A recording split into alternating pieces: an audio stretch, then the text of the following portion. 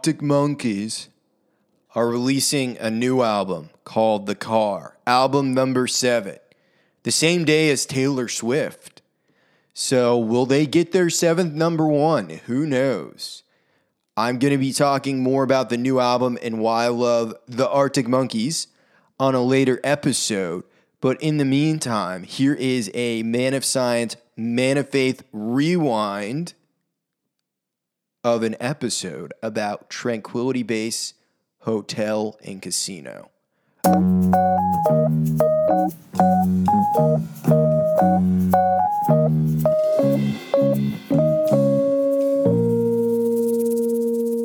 you remember when I lived in Bath?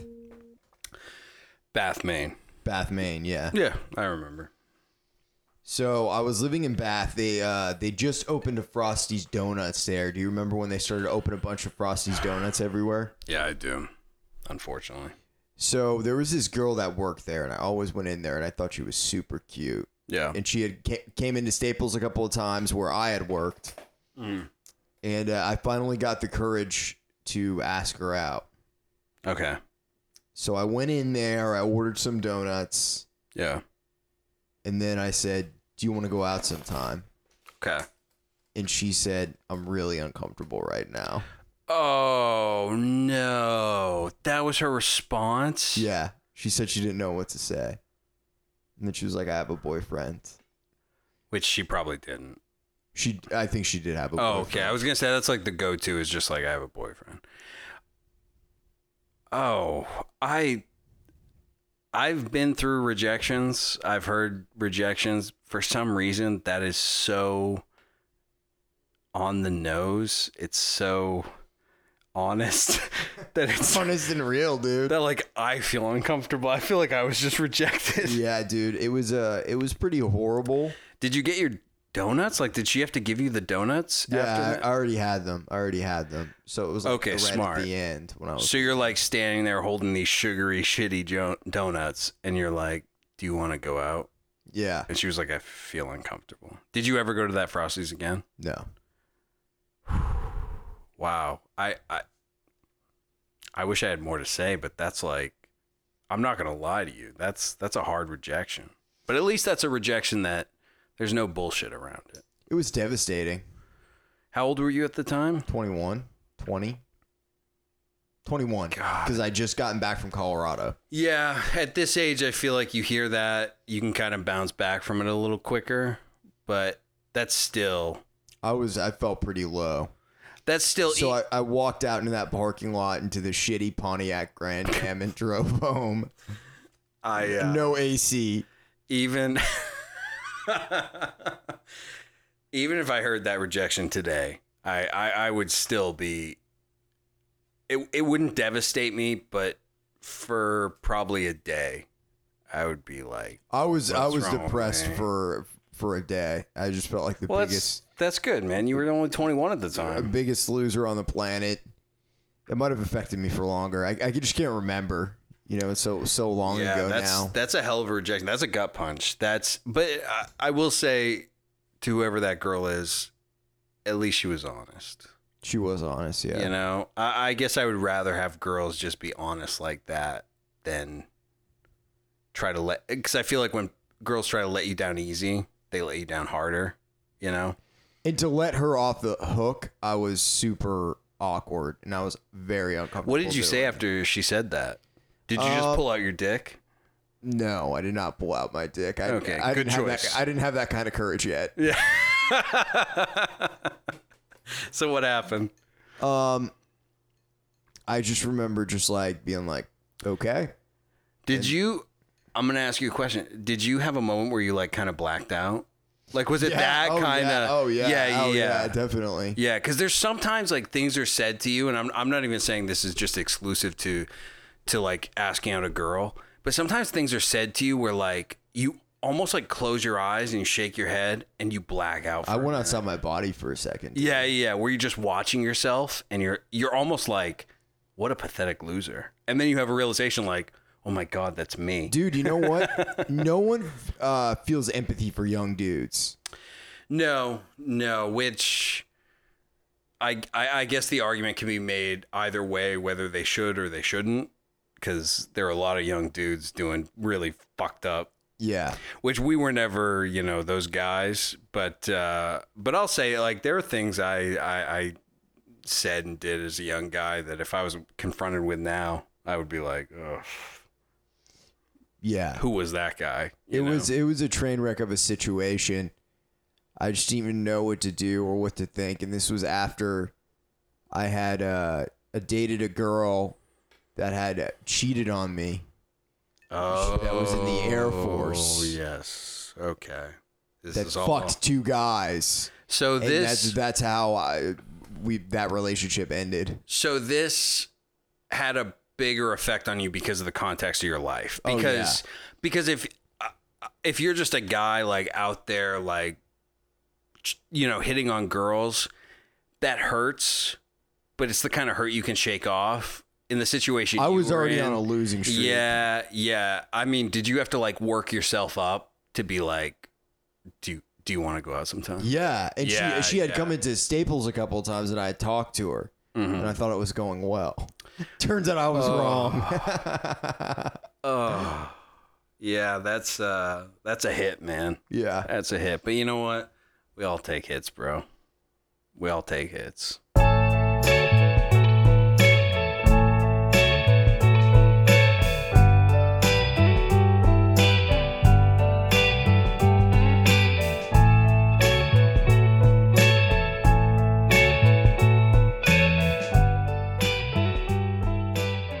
Broadcasting straight from Big Rock Candy Mountain, I'm Zachary Lehman. My partner in crime is Taylor Berryman. How can people find you, Taylor?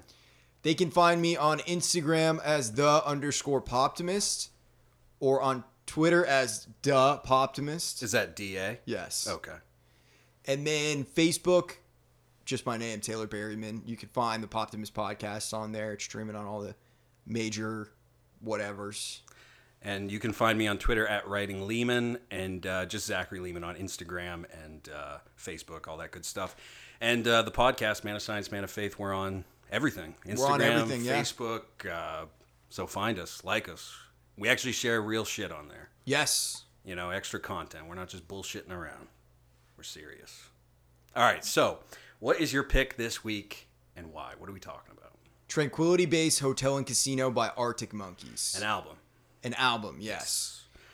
It's my pick because, well, for one, it's their weirdest album, and it's a left turn in their career. It was right after their gigantic success of AM, which was a huge smash.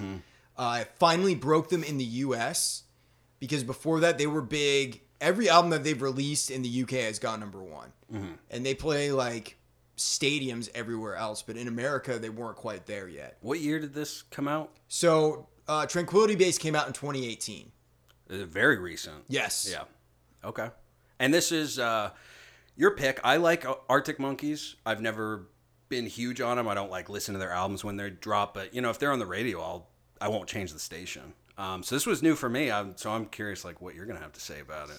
Yeah. Or why it affected you as much as you say it did. Some other reasons why I picked the album was I think their mastery for this album, just in terms of recording, the musicality of it is just next level. Alex Turner was really inspired by jazz and a bunch of weird stuff like Serge Gainsbourg, stuff like that. He got a piano for his 30th birthday, and he was kind of fiddling around on that. And when he did like his side project, The Last Shadow Puppets, with this guy, Miles Kane. And then it started coming around to time to do the new Arctic Monkeys album. And he had just done this record with this artist named Alexandria or Alexandra Savior, something like that. And he was making demos with her. They made it at his place on his with just like acoustic guitars and shit like that. So he really liked the process of demoing songs at his house and then finishing them at the studio, doing overdubs and shit like that there after they've already been kind of fleshed out. So once the piano got added into the mix, it really changed everything. It's a very divisive album for them. A lot of people are split on it. And it's because partially it's not like a rock album, like that big rock sound. It's a big contrast to their last record, which was what they started getting huge for. Yeah, I was going to say, again, like I mean, Arctic Monkeys are just so huge, like, especially for our generation. So I know what they sound like. And listening to this album really surprised me. I don't think I had heard a single track from this album. And it did not sound, it sounded like Arctic Monkeys, but not traditionally what we hear from them on the radio. Their big hits, you know? No. It's a weird, weird album. And I'll say it's actually, listening to it, I was surprised how relevant it is to a lot of what's happening. Which, you know, the big cultural conversations, I was really surprised. I'll say this too before we dive into it. This album is, I liked it. I liked it a lot. But damn, it can put you in a bad mood. It's a slow burn of an album, and it's a pretty dark album. It's very, I'll say, you know, if you have any sort of negative opinions about the world or people in general, I mean, that's what this album is. I mean, we'll get into the specific song, but I mean, he literally has a lyric talking about looking at the earth from outer space. There's a lot of like... He's talking a lot of shit on this album.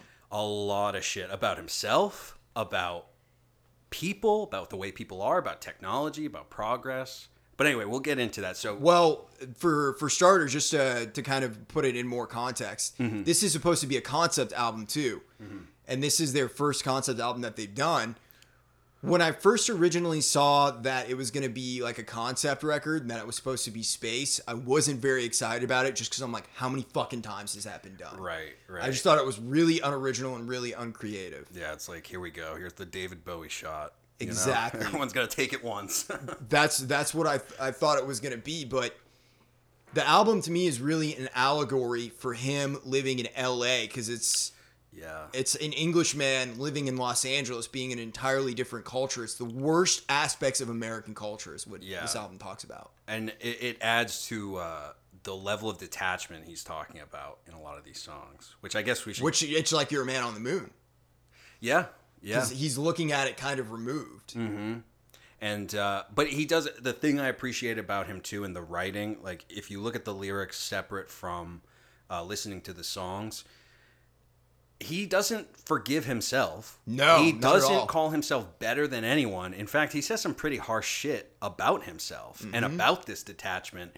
And sometimes I think he's talking about a certain apathy he feels, and he's acknowledging that is part of the problem.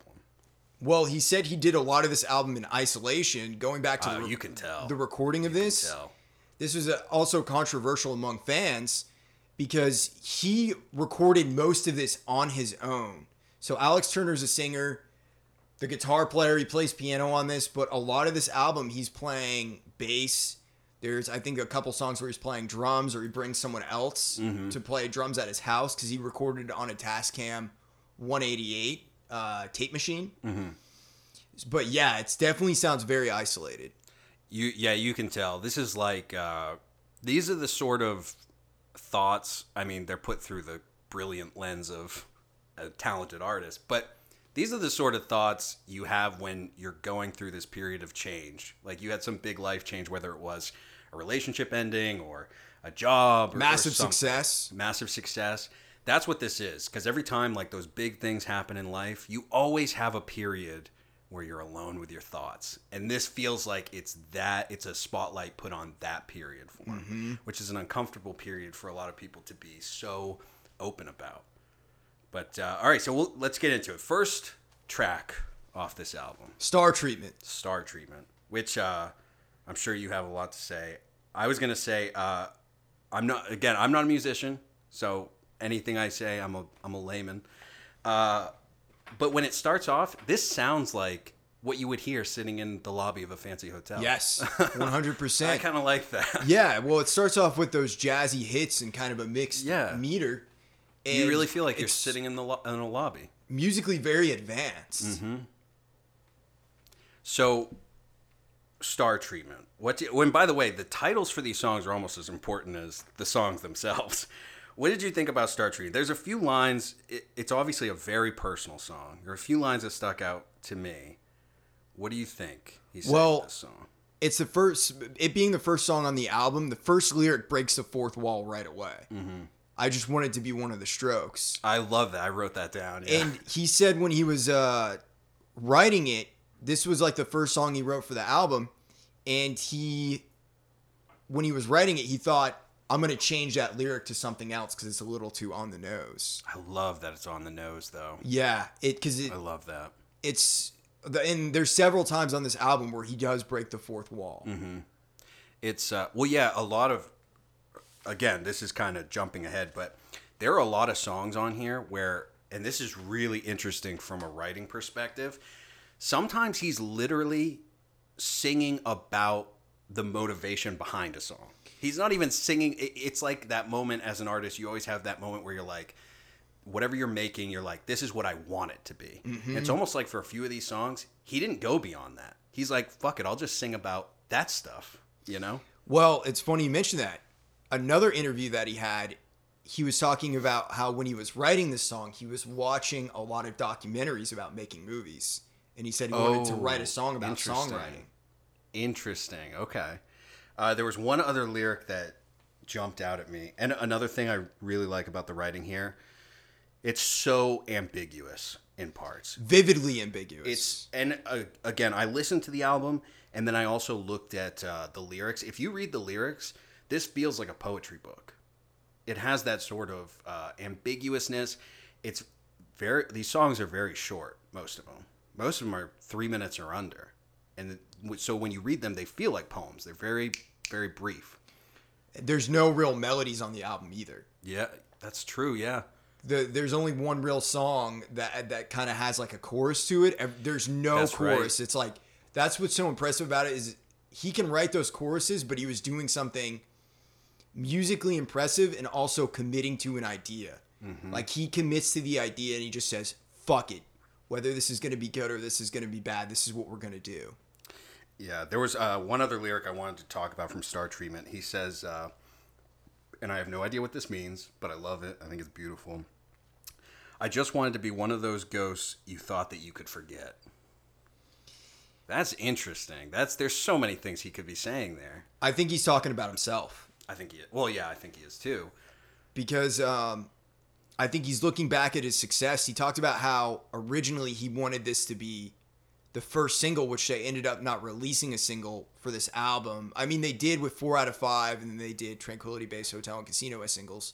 But they weren't released prior to the album because he wanted it experienced all in one shot. So this is the first song that you're hearing. And he said he wanted to do a music video and have like the AM version or the younger version of himself in the back seat. Oh, wow. Yeah. So I think that's kind of what it's referencing.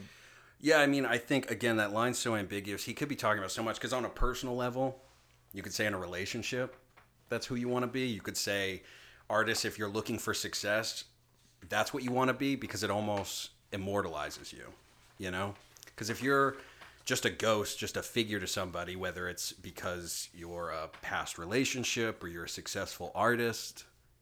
Totally. Yeah, I was going to say, people wanting you to be a certain way because he played this rock and roll character on their last album where he was, he had the slick back hair, leather jacket, all that shit. And I don't think he feels like that was necessarily a natural fit for him. Well, he's almost saying with that line, he's almost like, I wish I could be that. Because again, if we're referring to ghosts, like let's take musicians, for example. What are the most successful musicians? David Bowie. They're ghosts. They become perfect in our minds because they're not around on a day-to-day basis to show us their flaws. Don't you know an apparition is a cheap date? That's another lyric. That. So I think it's almost, this song is almost him being like, I want to be that, but I'm not gonna. I'm around, good and bad. You know what I mean? Well, to me, it sounds like this particular song or this character, it being a concept album, it's like the lounge singer at a bar. Mm-hmm. And he's kind of talking to you at the end of the night while he's smoking a cigarette at the bar. Yeah, that's good. So then we get into the second song, 1 Point Perspective. Again, very poetic. Yes. which is in reference, the title is in reference to a shot that Stanley Kubrick uses a lot, and also Wes Anderson in their movies. Oh, I did not know this. Yes, so he's definitely very influenced by film on this album. He was talking about how this particular work was the first thing that was really all of his other influences of what he was reading, what he was watching, bled into it. Mm-hmm. So he was reading a lot of like science fiction short stories, books. He was watching Jean-Pierre Melville movies. He's a French director. And then this other director, Fellini.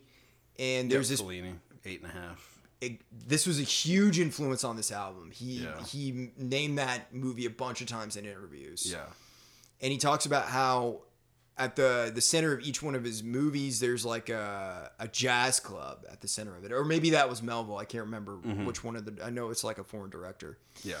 But yeah, so film is definitely an influence, which introduces... I have a potential theory about this album, too. I think that it is like a Hollywood movie, almost in the way that Once Upon a Time in Hollywood is. And this album is like a movie, and there are these characters, and like Alex Turner is playing a character in this movie, and he breaks the fourth wall sometimes. Yeah, he does kind of describe himself as a character, and I would even say that it reaches a point where the hotel. I mean, we'll talk about this in one of the songs where it's actually mentioned, but the hotel becomes a character. Yes, absolutely. The hotel's a character. He's a character, and again, that's why it feels very that first song's perfect, because the fact that it opens and you just feel like you're sitting in this world he's creating. Yeah, you're being introduced to it. 1 point perspective.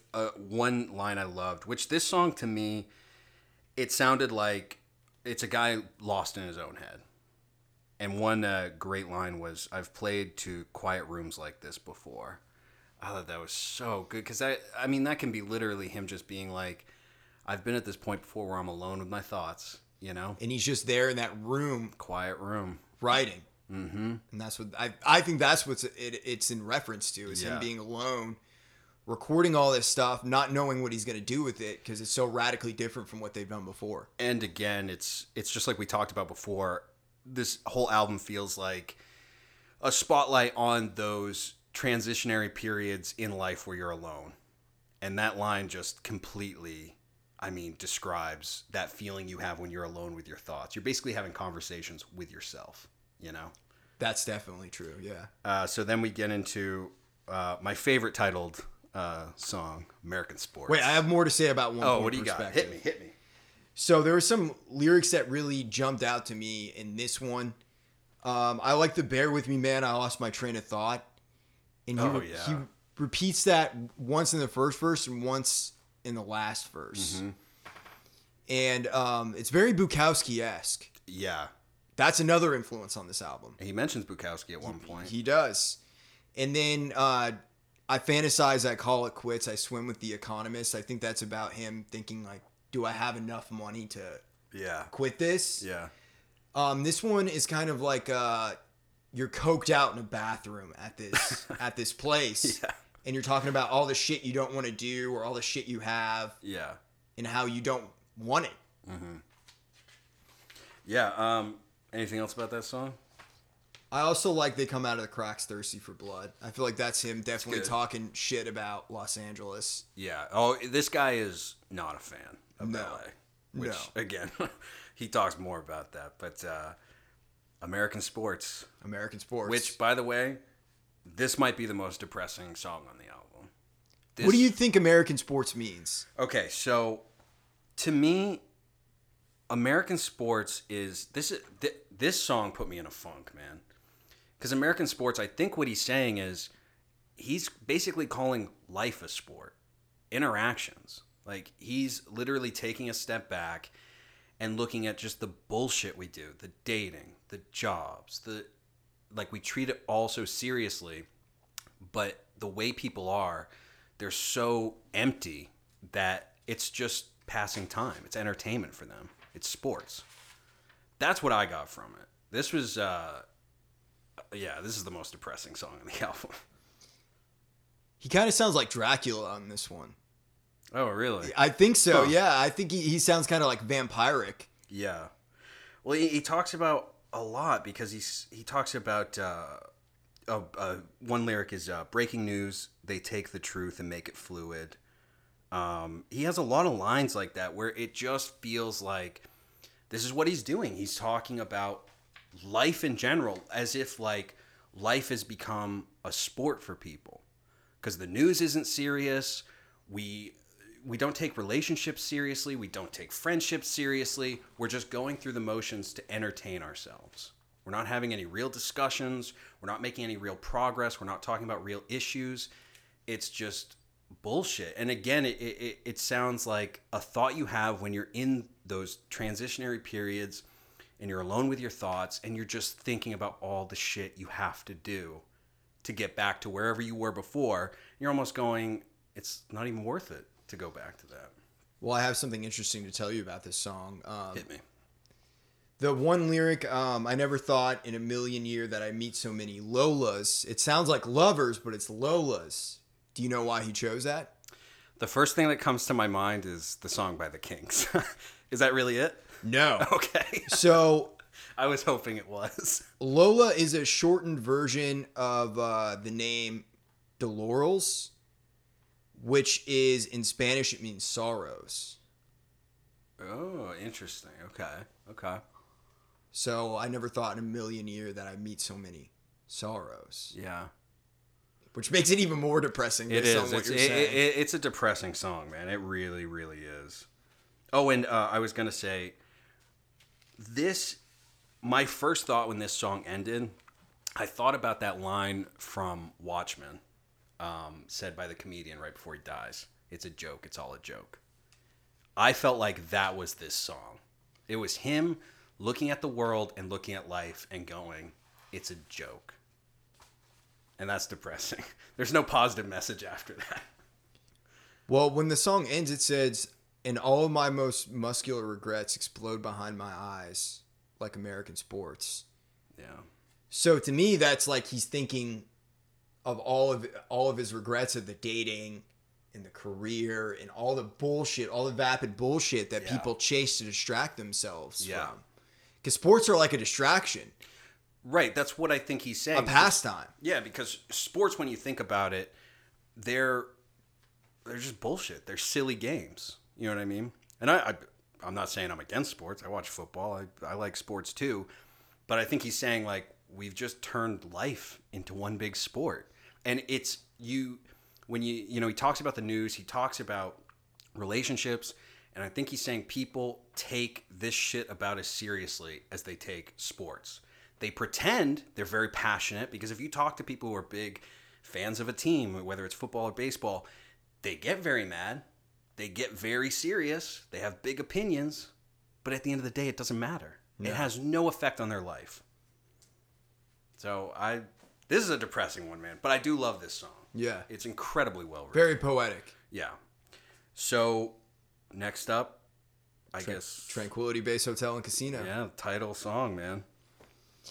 So right from the get-go, Jesus in the day spa filling out the information. Oh, I love that. I think he's saying that nothing is sacred anymore. Yeah. It's Jesus is almost like a pedestrian. He's just one among us now. Yeah. What if God was one of us? What if God was one of us? There was a line in this that I wrote down because I said, this is one of those lines, if you write it, you should just be given all the money in the world because you are beyond talented. He says, kiss me underneath the moon's side boob. Yes. I mean, what the fuck? That's awesome. Well, to me, what that means, and it has this whole feeling throughout the whole album, the reason that I compared it to this is a movie being made, have you ever seen like an old movie that's from like the 80s in 4K or something like that, like Jaws or Batman or any of those, and you've seen it on like a high def TV? Yeah. You can see that it's in a movie studio. And I feel like that's what this whole album is. It's like there's this rocket ship, but if you get up close to it and you knock on it, it's just cardboard. Oh, right. I like that. Another line I really liked from this was, Do you celebrate your dark side, then wish you'd never left the house? That is truly like maybe the most representative lyric of modern times. And I think what I took from that is he's saying he's living this artistic life. He's doing exactly what he wants to do. But pursuing something you're passionate about and living this sort of, let's say, philosophical life, it's filled with pain. The good comes with the bad. So to me, he was almost saying, sometimes I wish I didn't go on this journey, you know? Sometimes you do wish. It's almost, it's a version of ignorance is bliss, I think. Mm-hmm. That's what I got from it. Well, he also talks shit on this song, too. Mama got her hair done just popping out to sing a protest song. Yep, that was a good one. And to me, that's him like commenting on Instagram culture where it's like almost disrespectful, I feel like, to some of these causes when people are just posting on social media. Yeah. They're getting their hair done. They're making sure they look good when they go out, all this shit. Well, and again, he's pointing out the vapidness of it. Yeah. Like that it's just bullshit. And again, it goes back to what you said about nothing being sacred. I think that's what he's saying. He's like, religion isn't sacred. These causes that are supposed to be important are not sacred. It's like people... Except technological advances really bloody get him in the mood. Yeah. It's like he's saying that people... Almost, this is very dark, but it's almost like he's saying people just have an inherent toxicness that they infect everything with. Again, very dark, but it's a dark fucking album. Very dark, yeah. I had a question for you about one of the lyrics for this one. All right. Because he says, where I ponder all the questions where I just managed to miss the mark. And then in the chorus, it says, good afternoon, Tranquility, Base Hotel and Casino, Mark speaking. Please tell me how may I direct your call. What do you think the significance is of him saying, just managed to miss the mark, and then his name being Mark? That was interesting. I did write that down because, well, again, this is part of making the hotel a character. But I don't know the significance of Mark, but I think with that line, he's saying he can ask all these questions and he can make all these observations, but he has no answers. Yeah. And that's depressing in and of itself. Yeah, that's very true. He does. He asks a lot of questions. But there are no answers. There are no straight answers because nobody has it. That's life. Yeah. And I feel like that's like the sort of depressing realization he's tackling here. So, next song, Golden Trunks. Another great song title. Yeah, it's such great imagery. This one is because he's basically... Okay, so for me, this song... Because some of these I was like, I have no idea what this is about. To me, Golden Trunks was about... He's almost describing the chaos of his mind. And he's putting it all in the physical realm. That's why he's describing things in his head as basically countries or businesses. He says, my psyche subcommittee. Mm-hmm. And then later he talks about... In a scary voice. Yeah, the leader of the free world reminds you of a wrestler with tight golden trunks. And I think he's setting himself up as the leader of this free world. His mind. I kept picturing like a boxing match, and there's just chaos everywhere. There's people yelling. There's people in charge of you. There's people telling you to do certain things, and he's that boxer going into the ring. Interesting. Well, that's what I took from it. That's actually about Donald Trump. Well, it did make me think of Donald Trump, too. Because if there's one president who would come out wearing tight golden trunks, it would be He's got Trump. himself a theme tune, dude. Yep, got himself a theme tune. So what was he... Okay, so tell me more about this, because I was not thinking about it politically. Well, it wasn't political. Okay. I think that's just more of an observation of what the situation is, because he even said that he feels like that lyric overshadows the rest of the song. When people hear that, they automatically think of Donald Trump, but the song to me is really about love and vulnerability and being afraid of that vulnerability because you don't know how it's going to go because you've been burned already. Right. You know how it starts, you know how it ends, you've been through the motions. Right. Musically, this song kind of reminds me of when you go to Bowser's Castle in Super Mario. Okay, I'm not a video game guy. So. Yeah. Do you know that? Do you know that, Taylor? You know Yeah. the music. yeah. Yeah. So Fucking that's what it nerds. kind of reminds me of. Couple of fucking nerds in here. Yeah, I like that song. Again, I took it very personally. That's how I took it. It was basically him taking the chaos of his mind and sort of putting it in physical form through a lot of metaphors. Bendable figures with a fresh new pack of lies. Oof, That's a great line. it is a great line. Anything else about Golden Trunks? No. Next up, 4 out of 5. 4 out of 5. This is the radio single for the album. Which And they did a music video for it too. before I even listened to the song, all I could think about was Meatloaf. 2 out of 3. I don't know it. 2 out of 3 ain't bad. No, I don't know it. Oh, okay. That's all I thought. I thought maybe he was trying to top Meatloaf. I guess so. So this one was you can tell me what your research says, but to me this was pretty straightforward. This is talking about the digital age. To me, that basically the only progress left is going to be done by technology. Basically, we're becoming irrelevant. Interesting. That's what I took. That could be completely wrong. What I took from it was, well, this character that's singing this one is like a salesman.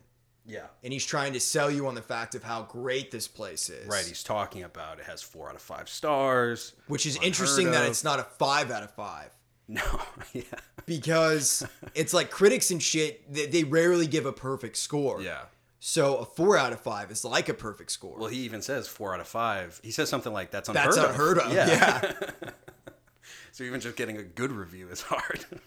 And it's just kind of funny because he basically is describing the moon in this one and what it's like to be there. Yeah. And it's the information action ratio is supposed to be the name of the taqueria that's on the moon that got the 4 out of 5 stars. Yeah. I like that. And this is one you said they did a music video and stuff. This is one of the few songs that actually sounds like it has the closest thing to a chorus. Yes. Which I would still even argue. Take it easy for a little while. Yeah, I would Come still and stay even with argue us. he never quite goes full in on choruses. Yeah. It might be mentioned a couple times, but so then oh god, these song titles actually get better and better. Because then we got the world's first ever monster truck flip. Yes. Is that right? Front flip. Front flip. Yeah. Which this again to me was very much about technology. It's about technology, but what I took from it is it's about the media. Okay. Because that was a title that he read somewhere, and he said he couldn't resist clicking on it. Oh, okay. So it's kind of like a clickbait. Yeah. Yes. Okay. You'll push the button, and we do the We rest. do the rest. Yeah. And it's Wow. also kind of like Beach Boysy, the way that it sounds like a Pet Yeah. Sounds kind of song. I didn't even think of that, but that makes total sense. The exotic sound of data storage, and it also talks about bastard Latin. That's the best thing for it. Mm-hmm. Which you know this from working in the media, the way that you have to churn out those stories. Oh yeah. Bastard Latin. Yeah, and you have to. This is definitely this song title would be a fucking clickbait headline. You would see, even on like a serious news story. Mm-hmm. Then we get into science fiction. Yes. Which I like this song a lot. This was one of my favorites. I think this might be my favorite song on the record. Yeah, this is. It has so many good lines. Oh, I was gonna say you have the lyrics printed out, right? Yeah. Can you go to the last lyrics from that song? The last few lines. This is that last section. I didn't write them down, but I was like, this is why this might be my favorite song of the album. So I tried to write a song to make you blush, but I've a feeling that the whole thing may well just end up too clever for its own good, the way some science fiction does. See, and we were talking about this.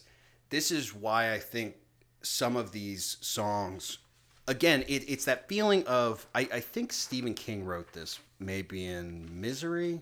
I think I could be wrong about that, but he wrote about it's about a novelist, and he has this brilliant idea, all these things going on in his head, and then when he actually sits down to write the first page, there's this realization that whatever's in his head will never come out perfect. Whatever he writes will always be worse than these grand ideas he had in his head, And this felt like a song where he was saying, fuck doing the actual song.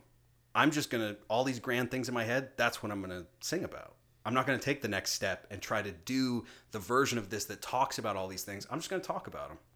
It's funny that you say that because he had writer's block going into this as well. You can tell. Yeah, you can tell. Because he's just writing whatever, you know? He's literally, it just feels like stream of consciousness. Very. Like he can't figure out what the song, how to talk about the things he wants to talk about in the song. So he's just talking about that. Well, he even says at one point, let me see if I can find it here. Oh, I love, he says, one lyric I liked was, I want to stay with you, my love, the way some science fiction does. I like that. I like that. I want to make a sexy or a simple point about peace and love, but in a sexy way where it's not obvious. Yeah, yeah. And he's even talking shit about himself. He is, yeah. I love this song, man. Musically, it's really cool too. I love all the weird keyboard sounds. It really sets the mood. It's very spooky. It is. It's very kind of Lynchian to bring David Lynch back in again. That's what this album kind of reminds me of. Because I was going to say the whole album's very Lynchian.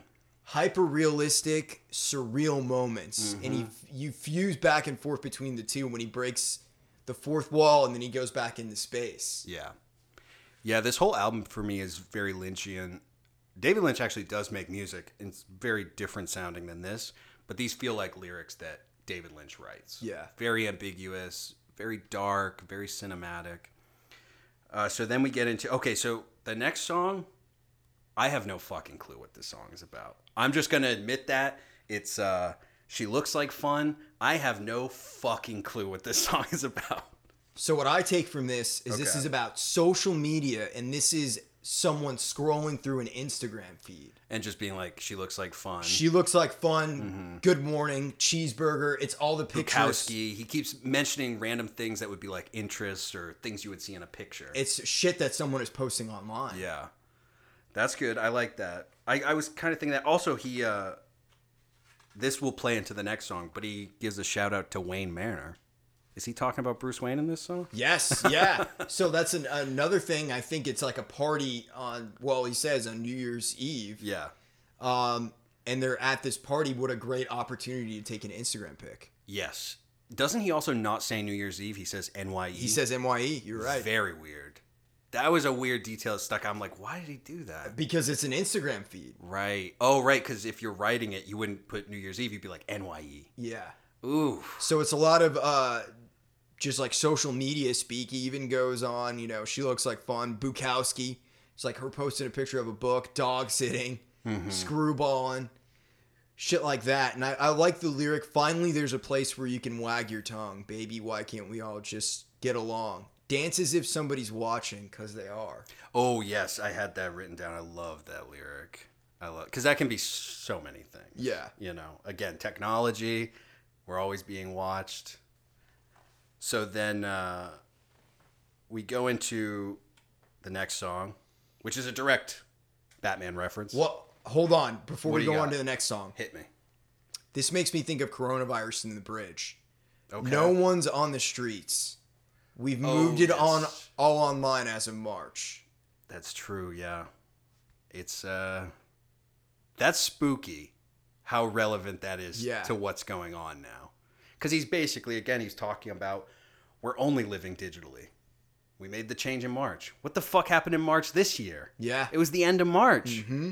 And now, if you take these lyrics, he's talking about this world of technology and disconnection as a negative thing. If you fucking turn on the news, there are literally pundits talking about what he's talking about, but in a positive way. They're like, no, it's good. It's good we're living digital lives. It's good we don't talk to each other. And then the final chorus, it changes. She looks like fun. Key changes, so the song has a musical change.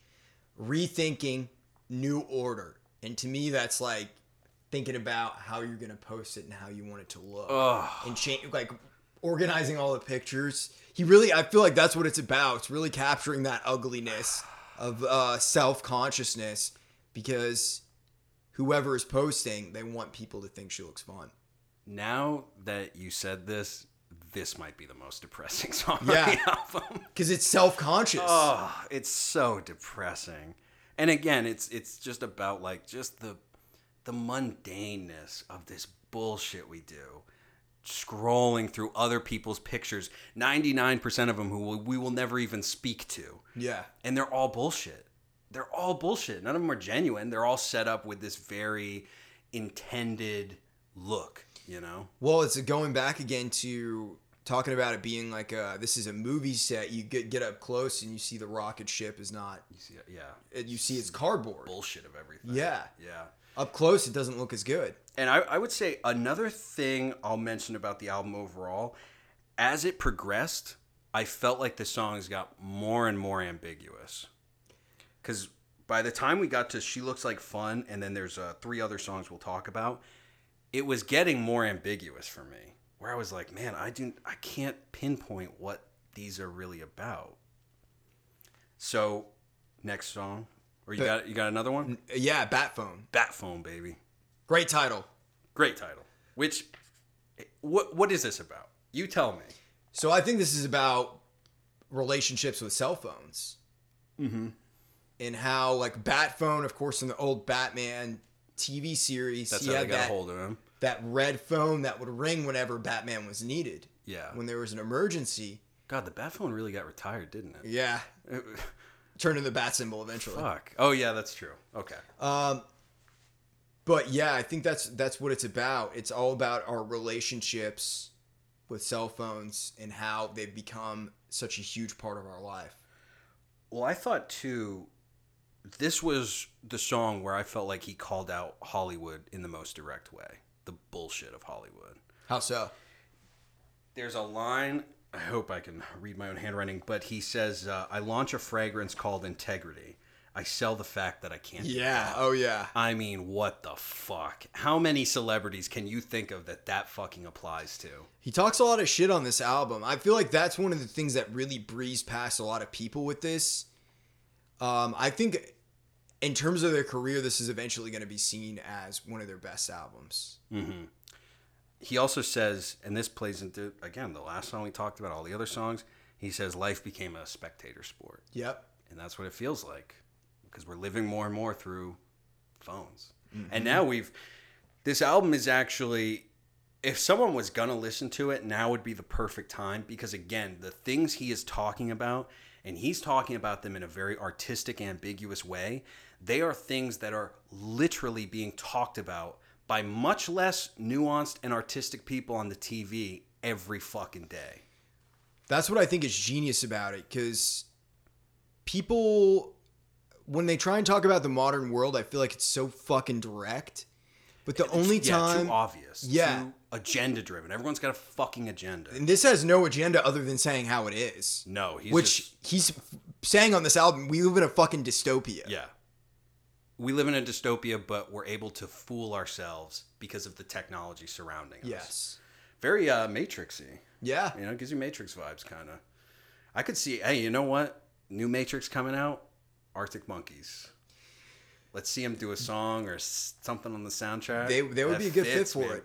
The fucking sound that comes from this album. What's up, Millhouse? What's up? You don't like that suggestion? No, I like it.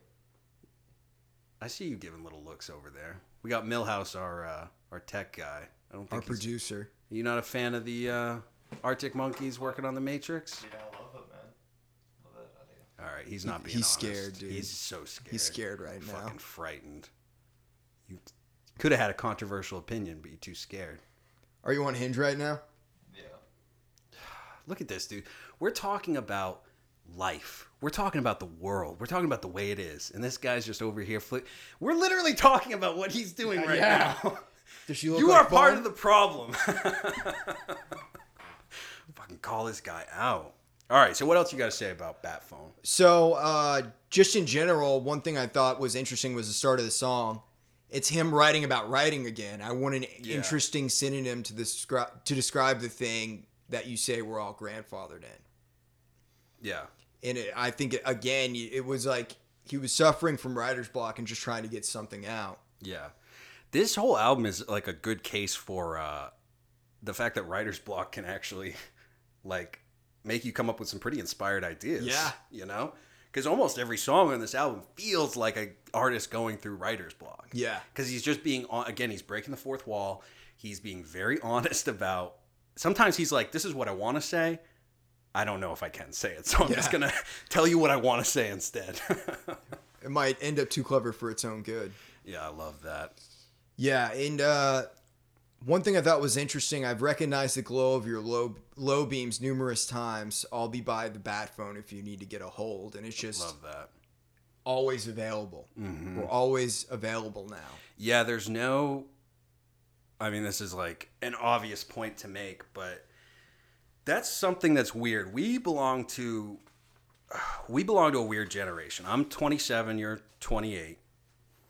So we have had the internet in our lives since childhood, but there was definitely a switch at some point because the internet always existed, but we still have those memories of like, you didn't just go on the computer and go on the internet. No. I mean, I remember having dial-up. Yeah. If I had to do homework on the internet, it was like 3 fucking hours just listening to this thing like, grr, grr, people playing fucking Sims. It was a different time. Like, you didn't want to be on a computer. You wanted to be outside doing shit, you know? And so we've kind of seen that change. Like, we actually remember a time where you could be unavailable. Well, we're the first fucking generation who's ever dealt with this. And well, I we would grew say, up with that. I would say the generation after us, because if I even talk to people who are just 2 or 3 years younger than me, they're like, "What the fuck are you talking about? We've always had cell phones." We're like Brooks in Shawshank Redemption, where he says, "I saw an automobile when I was now they're everywhere." That's what I sound like. Yeah. Yeah, like, man, I remember. Fuck, I mean, I didn't have a phone till I was in junior high, I think. Yeah, but if you even think about our parents, though, they didn't have fucking phones. No, yeah, it's worse for them. And I was going to say, this whole thing about being available all the time, it drives me nuts because I do remember a time where if I wanted to hang out with Taylor, I had to go to your fucking house. Yeah. Or I had to call on a landline and be like, "Is Taylor there?" Yeah, we used to call each other on like, landlines. I kind of fucking miss that. I kind of fucking miss being able to be unavailable. It's impossible now. You cannot be on your own, ever. Well, getting into the next song, the Ultra Cheese, the final Ultra song Cheese. on the album, I feel like that it references that exact thing. Get freaked out by a knock on the door when you haven't been expecting someone. Right. Didn't that used to be part of the fun? And I thought that was true too. And that's kind of talking about that change of now with having to be available all the time and be connected to everything. Who the fuck does anyone below the age of 30, no matter who you talk to, I don't care if they're man, woman, dinosaur, black, white, purple, red, every fucking one of them today will go, I have anxiety. I have social anxiety. Everybody has anxiety now. Everybody. It used to be anxiety was a pretty fucking serious thing. It's like people getting like panic attacks and they have to be medicated. Now everyone has Everybody's anxiety. on fucking Xanax, dude. Everyone's an introvert. We have literally crossed the threshold where now everyone's an introvert. And now, like, if you had said some of the shit that gets posted today when we were kids before the fucking internet, back in the fucking dial-up days where fucking real men were born, you hear me, Milhouse. I see him. He's got some controversial opinion in his head he's not going to share. If you came up during those days, can you imagine back then some of these memes we see about being an introvert or about like, I saw one today. It was like, I think it was Shrek from the movies. He was looking like miserable. And it was like when you made plans to go out and now it's close to the time to go out. If you had said that shit when we were kids, someone would have fucking punched you. They would have been like, you're weird. Why are you talking about this? Well, why do you think that is? Why do you think there's been this huge cultural shift that people have become that way now? Because as human beings, we're not... I won't say that. I was going to say we're not built for this much technology and this much advancement so fast and being this connected. But maybe we're also just in a transitionary time where there's so much available. Our brains have not adapted to it yet. I would agree with that. So, but it is weird to me to meet people. And I'm not saying I'm any fucking different. You know what I mean? I hate people. I have social anxiety.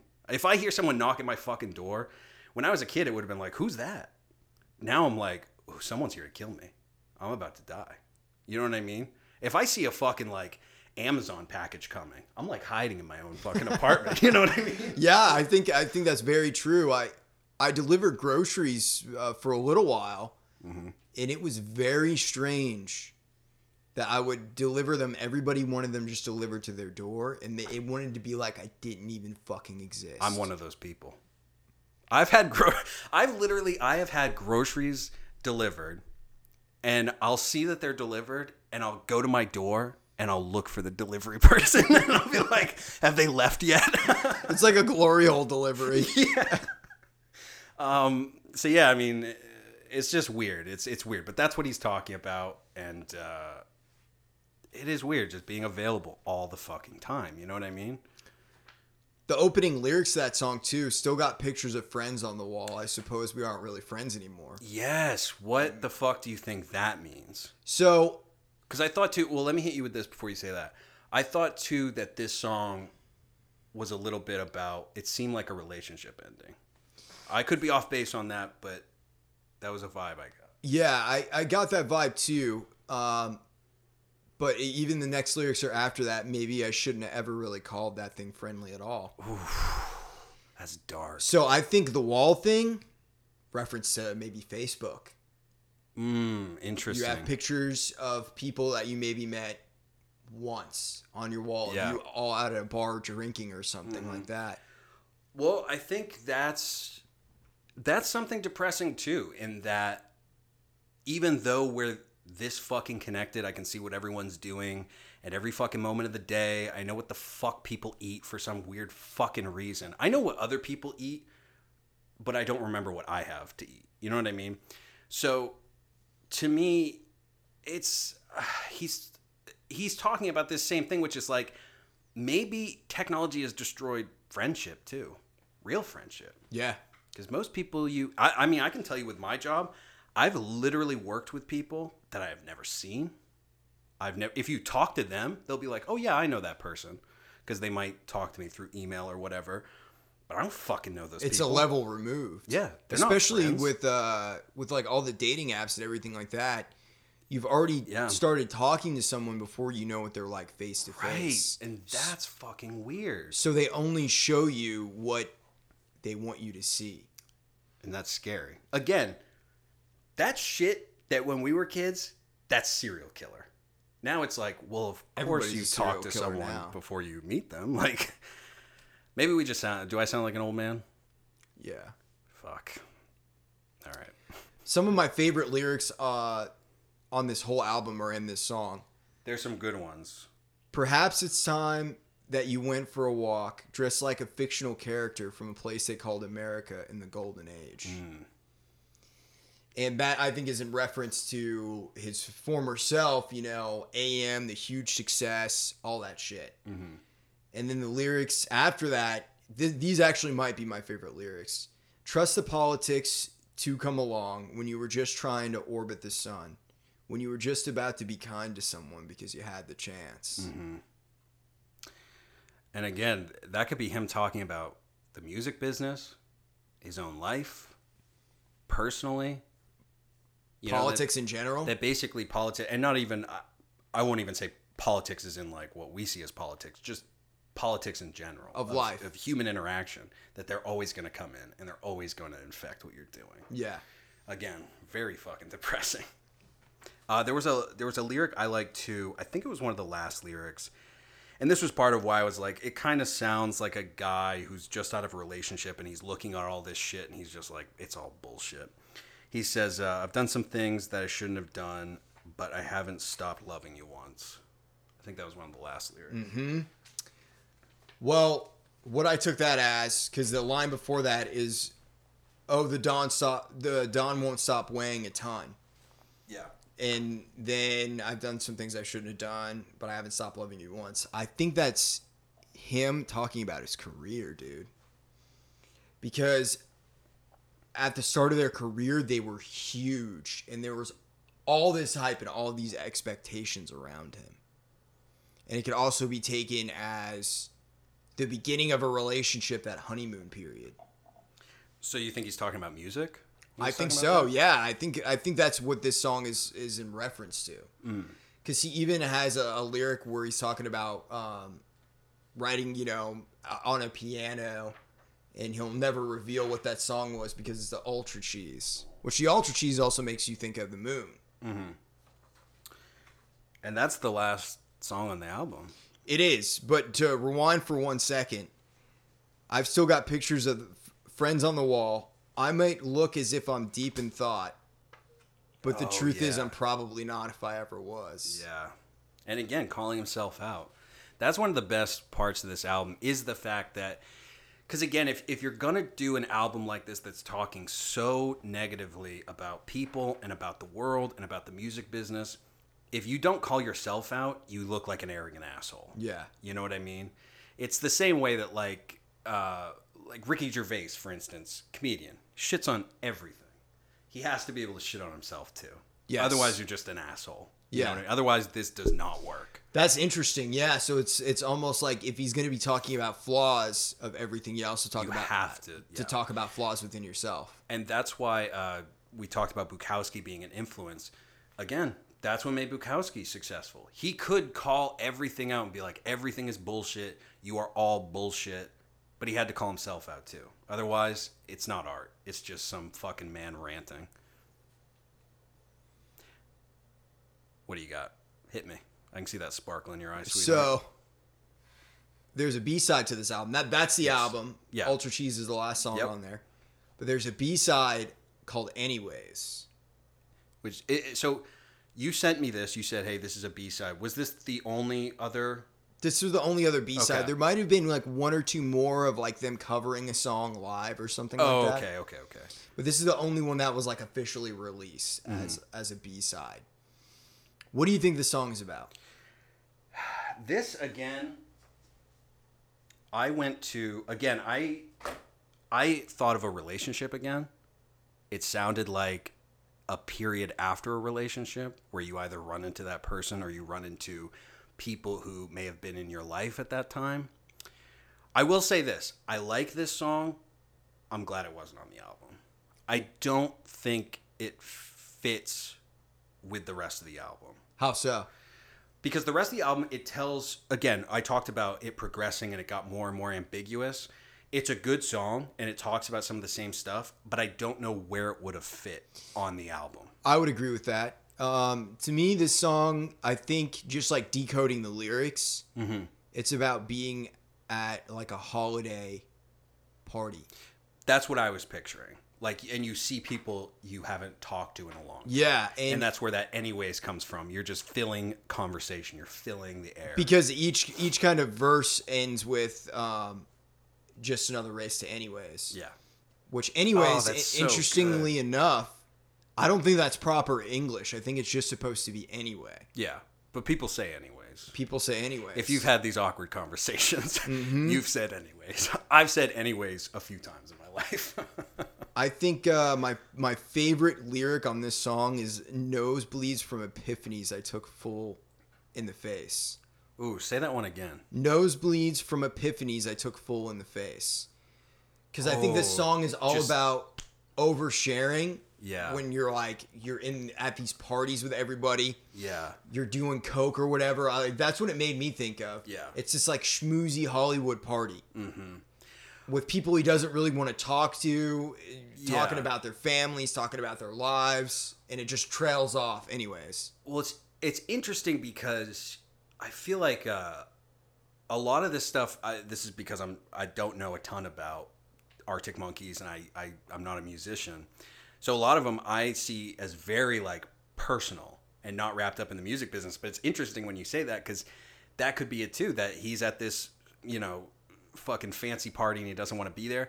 To me, I was hearing a guy talk about basically, and you know what? Maybe this is why this is a good B-side. This is a good song to listen to when it's all said and done, because this feels like he's out of that solitude. Yes. And this is his first big, reintroduction to society, Interesting. Well, what's funny about Arctic Monkeys, I would say in their B-sides, because they always usually record their B-sides like on the road or after that. I think this one was probably recorded at his house. Mm-hmm. But usually you can kind of see where they're going next. And I think, the reason that it wasn't on the album was due to that isolation. And this is like an introduction or a reintroduction to himself. Mm-hmm. And the lyric is, I'm behind my movie camera. I've got my megaphone. You can call me Alexander. It's nice to meet you all. Which is breaking the fourth wall again. Yeah. And it's that he's back in society, but there's still that detachment.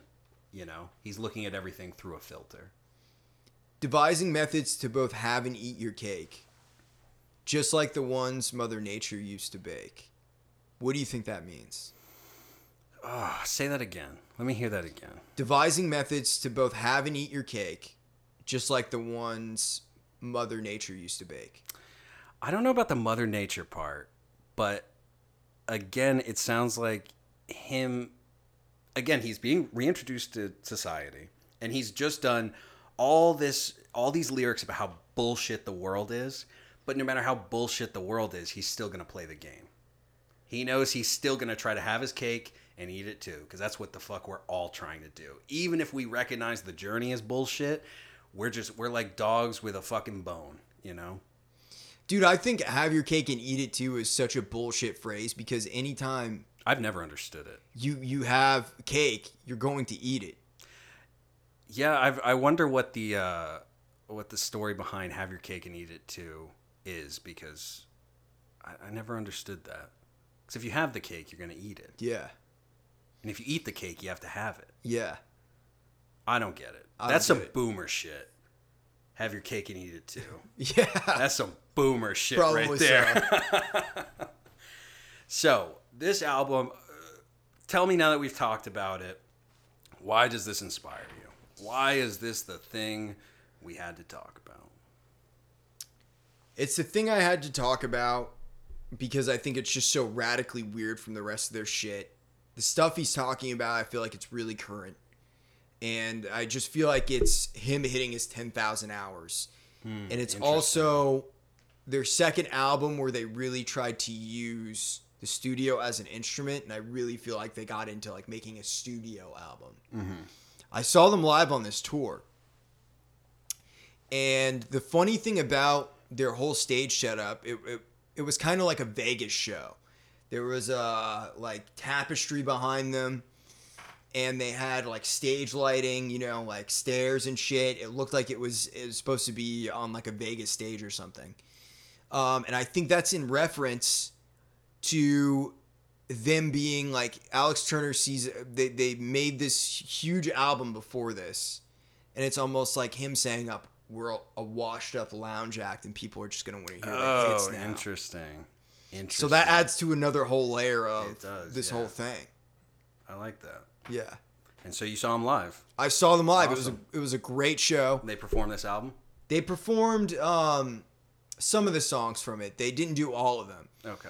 And they played some of their older songs, but they changed them up a little bit because they really refuse to play songs from their first two albums now. Yeah. Because he says it feels like they're like covering the music as opposed to playing it. Doesn't feel as authentic. Interesting. Because I've heard musicians say they don't want to play certain songs, like what is it, Radiohead with Creep or something. Like they won't play that. That's because they're cunts, though.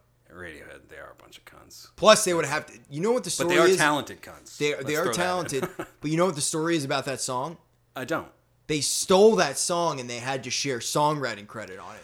So every that's fucking why. time they have to play it, They have to pay someone. they have to pay Albert Hammond Sr., who is the father of Albert Hammond Jr. from the Strokes. Dirty. They are cunts, then. Yeah, that's what my opinion is of why they won't play Creep. I never like musicians when they're like, oh, I don't want to play this anymore. But I like his explanation for that it feels like you're covering something. Yeah. That's very bizarre. That's got to be such a bizarre feeling. Well, you know, I mean, they started out when they were fucking 17, 18, and they were a massive band around the world when that happened. Yeah. And now they're in their 30s, and they're much more refined. The ideas are more refined in what they're doing. And a lot of those early songs are about youth. Like their first album is him it's very observational in the same way. There's a lot of threads going between Tranquility bass and whatever people say I'm not. Or whatever people say I am. That's what I'm not. And it's him really talking shit a lot about his own town and the rock culture and London and shit like that. Because they're from a town in northern England called Sheffield. So another reason I love this album, it's their weirdest album, but their second weirdest album is my favorite album of theirs. One of my favorite albums of theirs as well, called Humbug, which it's their third album. They recorded it with Josh from Queens of the Stone Age. He produced him, and it sounds like he just gave him fucking mushrooms. Yeah. So I feel like anytime they have weird ideas and they just go out in left field and see where it takes them, they get really interesting. And that's what I feel like this album is. It was a weird album, man, and it was. It's a dark album. It's a very divisive dark, album, but people love it or hate it. I love it. I recommend people listening to it, especially right now with everything going on. It's a great album. Good pick. Any final thoughts? Go check it out. Go listen to it. Also, go listen to my song Gina, Gina, Gina. Yes. It's by the Poptimist. You can find it on all the social medias, anywhere where shit's streaming. Yeah, and if we're whoring ourselves out, go buy my fucking book. Nigh, you bastards. It's on Amazon.